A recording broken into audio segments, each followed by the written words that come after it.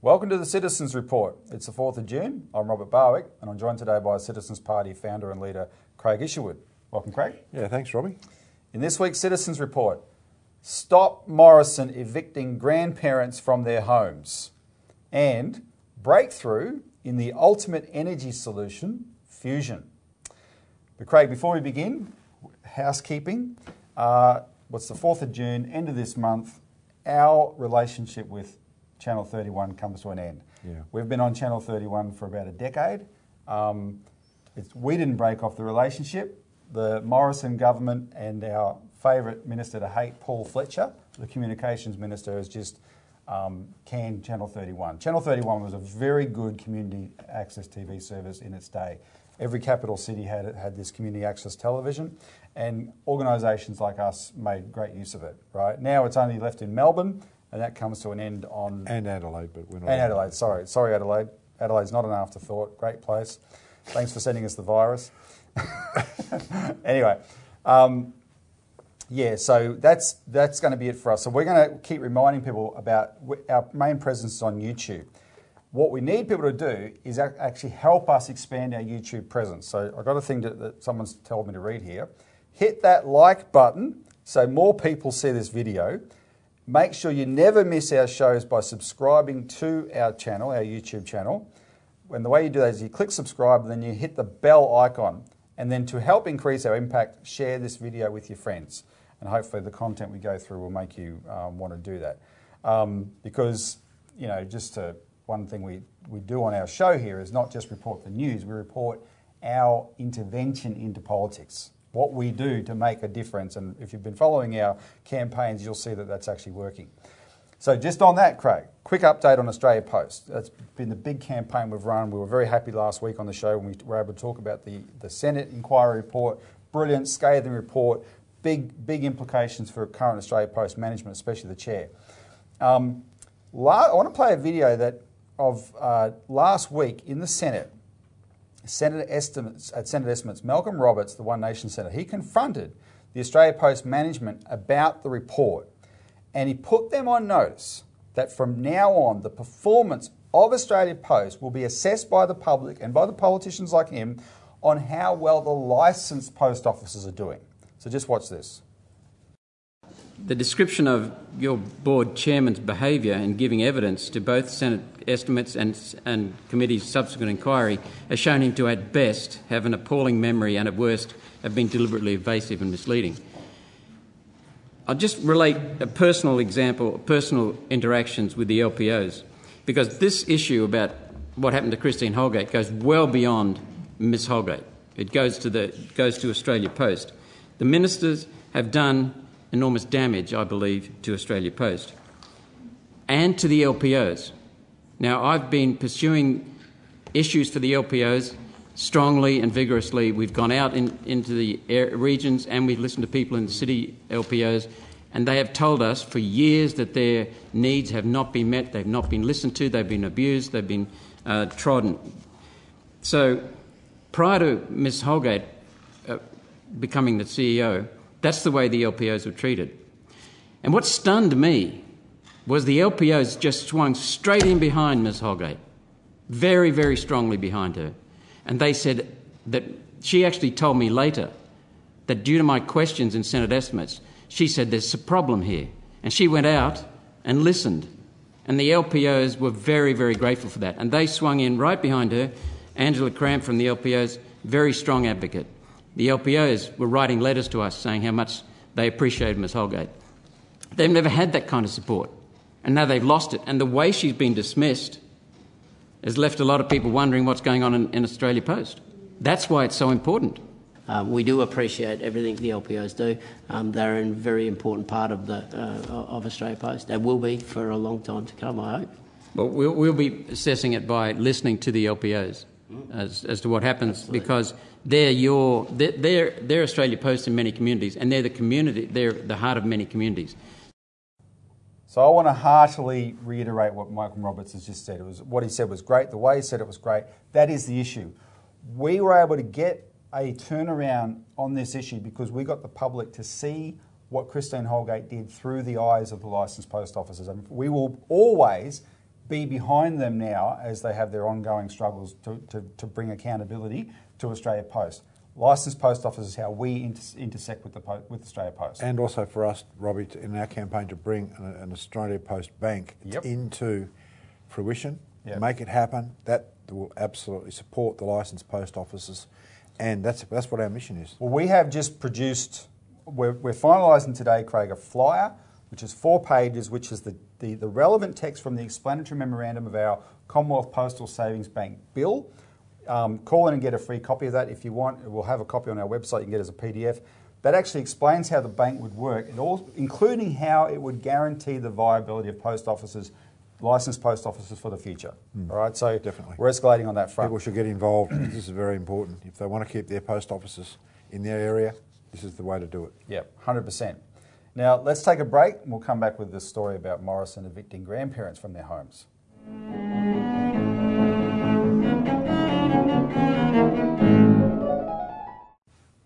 Welcome back to the Citizens Report. Stop Morrison evicting grandparents from their homes. Now, Craig, there's more than 100 Australians, elderly Australians, most of them or a lot of them are in Mandurah in Western Australia. They are right now facing eviction from their homes because our Prime Minister, Scott Morrison, is Mr. Caveat Emptor. That's what we labelled him 3 years ago, in 2018. What does that mean? It means if you're ripped off in a financial scam, that's your fault. The words caveat emptor or Latin means let the buyer beware. So we gave Mr. Morrison this name in 2018 during the Banking Royal Commission. Because if you remember the Royal Commission, revelation after revelation, shocking, the behaviour of the banks, right? It started in I think the hearing started in March. There's this, whoa, another one, whoa, they're charging dead people. This is all the this kind commission of stuff. he didn't want. He did not want. He voted 26 times against it, etc. And then, so in the middle of the year, one of the first things he says, I didn't reveal anything we didn't already know about. Oh, really? Right? People let him get away with that as well. Really, Mr. Morrison? He was treasurer then. Really, Mr. Morrison? You knew about this already? Right? And you still voted to protect him from a Royal Commission? But that wasn't the most significant thing he said. The most significant thing he said was only a few people picked up on him. We were some of them. He and the boss of APRA, still Wayne Byers, APRA is the bank regulator, they decided to side with the banks.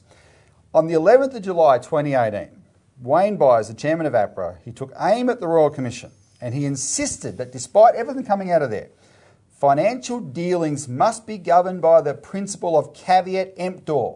Let the buyer beware. So that Royal Commission was just showing what a failure he had been as a regulator.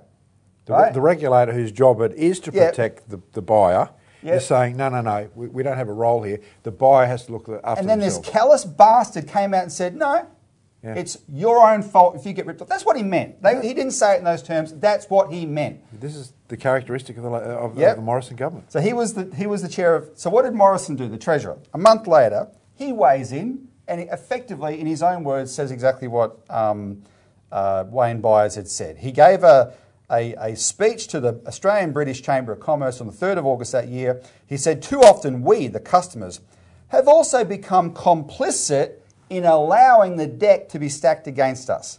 He said, you can guarantee it, the more passive a customer is, the worse deal they are going to get. And this, Robbie, is in a climate where financial speculation and gambling has become the norm. In other words, you've got complex financial instruments that are cooked up, using mathematical models and so forth, like derivatives.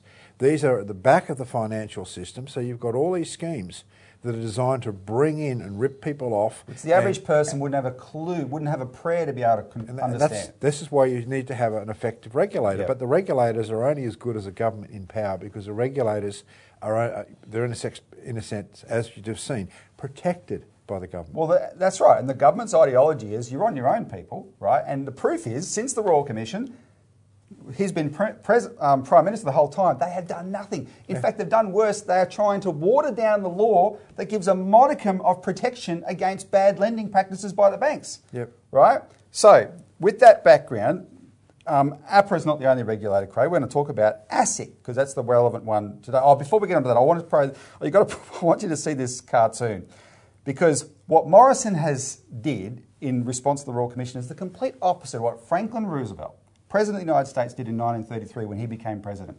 Because everyone was bankrupt because of the Great Depression, and that, of course, had been triggered by the 1929 stock market crash. People have been ripped off every way, always to Sunday. He said, this is changing. He actually said, it's no longer caveat emptor, let the buyer beware, it's now let the seller beware.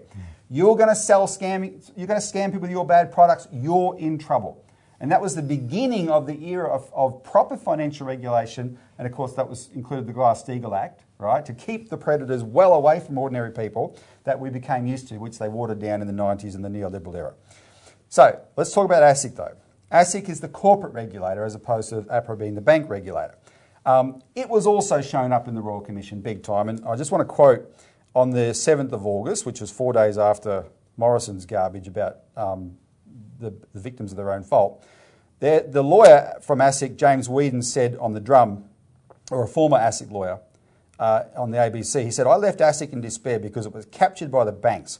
I was told as a lawyer in the regulatory branch of ASIC that my job was to deliver for the banks.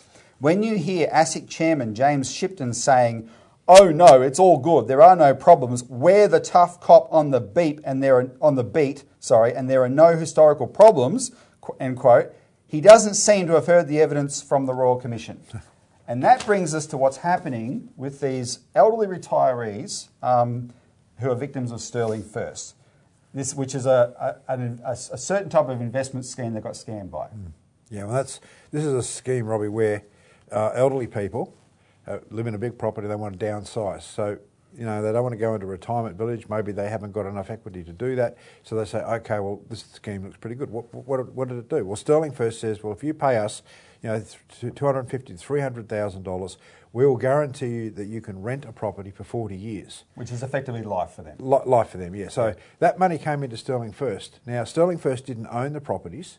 It was simply taking the money in and it would pay the landlords. Yep. So it was the middleman. So you have the elderly people paid this money to a middle company, which then paid the landlords. But now, of course, where all that money, it was about $18 million involved here. That money's evaporated and the people are looking at eviction. Sterling collapsed into receivership in 2019. They started doing this in 2015. They collapsed into receivership in 2019. Why is this ASIC's fault? ASIC knew the directors of this company, Sterling First, were dodgy. Completely dodgy, and they allowed them to start the company, and they ignored multiple complaints that started in 2015, the very year they started, which at the time they got their first complaint, there was about $400,000 this company had collected from elderly people, right? Within a few years, it was multi-millions, and they ignored those complaints. This company went and got more and more people into this scheme. They're a giant Ponzi scheme. Massive thing. So who are the people involved? I'll just give you two figures for example. One of the directors of Sterling First is Ray Jones. He was a key figure in a scandal in the 90s called Geneva Finance, whereby he controlled two companies, Geneva Finance and Rural Property Trust. Geneva Finance would lend to struggling farmers to sell their land to Rural Property Trust, and then Rural Property Trust would lease it back to them, right? And he's controlling both sides of that. That all went under. Eventually, ASIC said, we don't have enough to charge him on, or the predecessor of ASIC at the time. Nevertheless, he went bankrupt. He was discharged from bankruptcy in 2015, the year he started this scam, right? Another guy is Simon Bell, another director involved in a disastrous property development Ponzi scheme called West Point. ASIC had first received complaints about this company in 2001.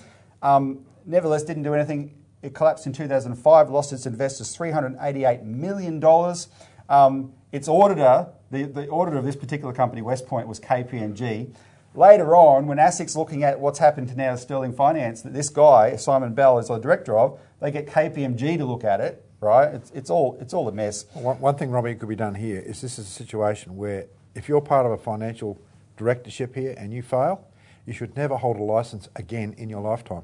Go pick mushrooms or something, Yep. but don't become a director. Yeah, when you say fail, especially if you've ripped people off, That's right? If the you've point. got victims in your wake, sorry, you're not... Never have a licence to be a director of a company again because you've proven you can't do it. They're tough bickies. So ASIC ignored the warnings and it failed in its job to protect these people from these cowboys. Yep. Here's the tragedy now. Out of desperation, two of the victims took their landlord to court, who is now evicting them. And this week in the Perth Supreme Court, Craig, they lost their case. And I just want to play the clip from Channel 10 on that. A kick in the guts for these retirees. Their life savings lost in the failed Sterling First scheme. Now the Supreme Court's ruled to kick them out of their homes. I've got nowhere to go. They're going to take me out of there in a wheelchair. I'm not moving out. Lou and Laurie Thomas paid Sterling First $230,000, thinking they were securing a lifetime lease agreement. But when the company folded in 2019, their money was lost. The pensioners hoping their 40-year lease would still be honoured because it was paid up front. Supreme Court Justice Smith didn't agree, saying while both parties involved were innocent, the couple has 30 days to pack up and move out. I'm really surprised that it's gone against us. We've got nowhere to go. We'll be left with nothing. Today's decision sets precedent for more than 100 other victims who are also fighting to stay in their homes. They're now worried as their day in court comes, they'll also be given a countdown to move out. They've thrown us out in the street. 70, 60, 70, 80, nearly 90-year-old people out in the street. You know, we didn't do anything wrong. You know, all we did was prepaid our rent for the rest of our lives to live in comfort. The retirees will now look for compensation and want the backing of Premier Mark McGowan to take their complaint to the federal government. McGowan needs to do something about it. Steph Baumgartel for 10 News First. So, Craig, our friend, the great, genuinely great Denise Brayley, is advocating for these victims. Denise, we've interviewed her many times, from the Banking and Finance Consumer Supporters Association. She should be running ASIC, this woman. She's done more to clean up or expose financial crimes in Australia than they have ever done, these bastards. She is demanding the Morrison government pay the $18 million to cover the losses of these retirees so they don't lose their homes. Do you agree? Oh, absolutely, Robbie. Look, you got a regulator is protected by the government. The government is saying you're on your own. This is the terrible nature of the Morrison government, particularly Scott Morrison personally. Just have a look at what he did to Christine Holgate. That nastiness, right, that's what permeates this government. And the problem is that when you have regulators that are in that mode, that are protected by that sort of person, then you're going to have these Well, they look at a situation like this as how do we cover our ass, not how do we solve the problem. So if it comes back to the role of government, it comes back to put someone like Denise Brayley in charge of ASIC, you won't have these problems. Yep. You ban directors for life if they're involved in financial scams like this. That's obvious stuff, but of course a lot of the scams and so forth protect the politicians. Right, they like to be hiding behind all sorts of red tape, so these people can get away with it. A company like Sterling First, it's not probably the government probably doesn't care about protecting them, but the behaviour of ASIC's what's key, because the structure of ASIC is what allows the whole banking system to do what it does, and they don't want to change that. If the scheme was properly regulated, Robbie, it might have worked. Well, sure. Right? It was obviously an idea that people said, oh, this is a good idea. Yeah, but don't blame the elderly people for there was like no thinking regulation behind it. There was no protection, which those people expected. Yeah. And that's where the problem comes. You should be able to be protected from cowboys that have victims in their wake. That's right. All right, thanks. Let's go to a break. When we come back, we're going to talk about a great science breakthrough.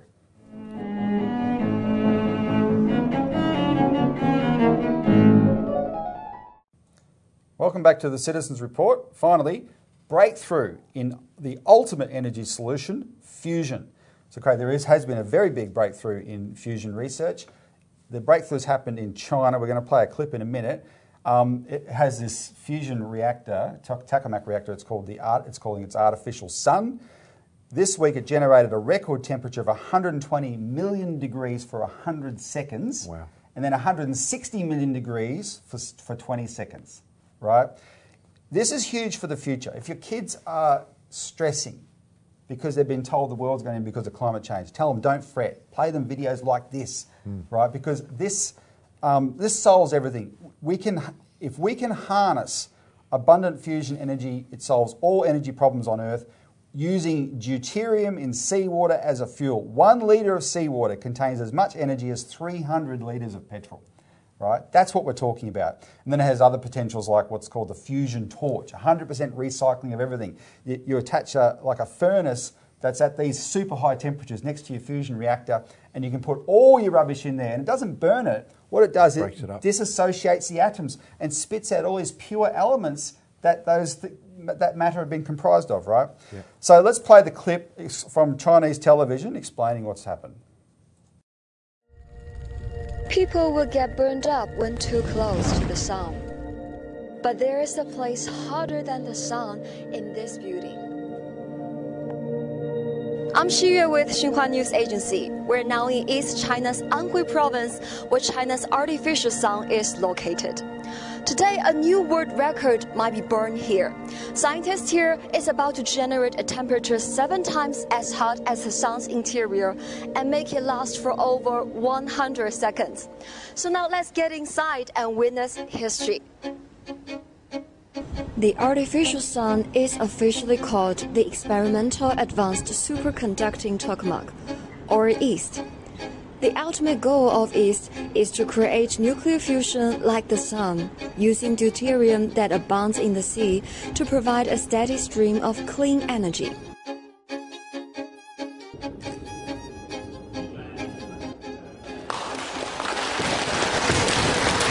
After waiting anxiously for a day and night, I'm so excited to announce that EAST has just set a new world record of reaching an electron temperature of 120 million degrees Celsius for a period of 101 seconds. 今天晚上应该说对我们全所人民是一个难眠之夜。我们在这个夜晚，我们通过10个月的奋斗，我们实现了1.2亿度101秒的这样的好成绩。同时，我们获得了1.6亿度的20秒的这样的一个成绩。那么这个成绩应该都是刷新到世界纪录。所以这个物理记录应该为我们国家独立自主的建造世界上第一个具备电站，应该奠定了坚实的物理和工程基础。 Maintaining a stable plasma state at such a high temperature of 100 million degrees Celsius is a necessity to generate fusion energy. As opposed to fossil energy resources such as coal, oil, and natural gas, which are in danger of being exhausted and pose a threat to the environment, raw materials required for the artificial sun are almost inexhaustible on Earth. It is considered the ideal ultimate energy. Scientists believe that the experiment paves the way for China to build its own nuclear fusion energy station. Since its operation in 2006, the Chinese designed and developed EAST has also become an open test platform for both Chinese and international scientists to conduct fusion-related experiments.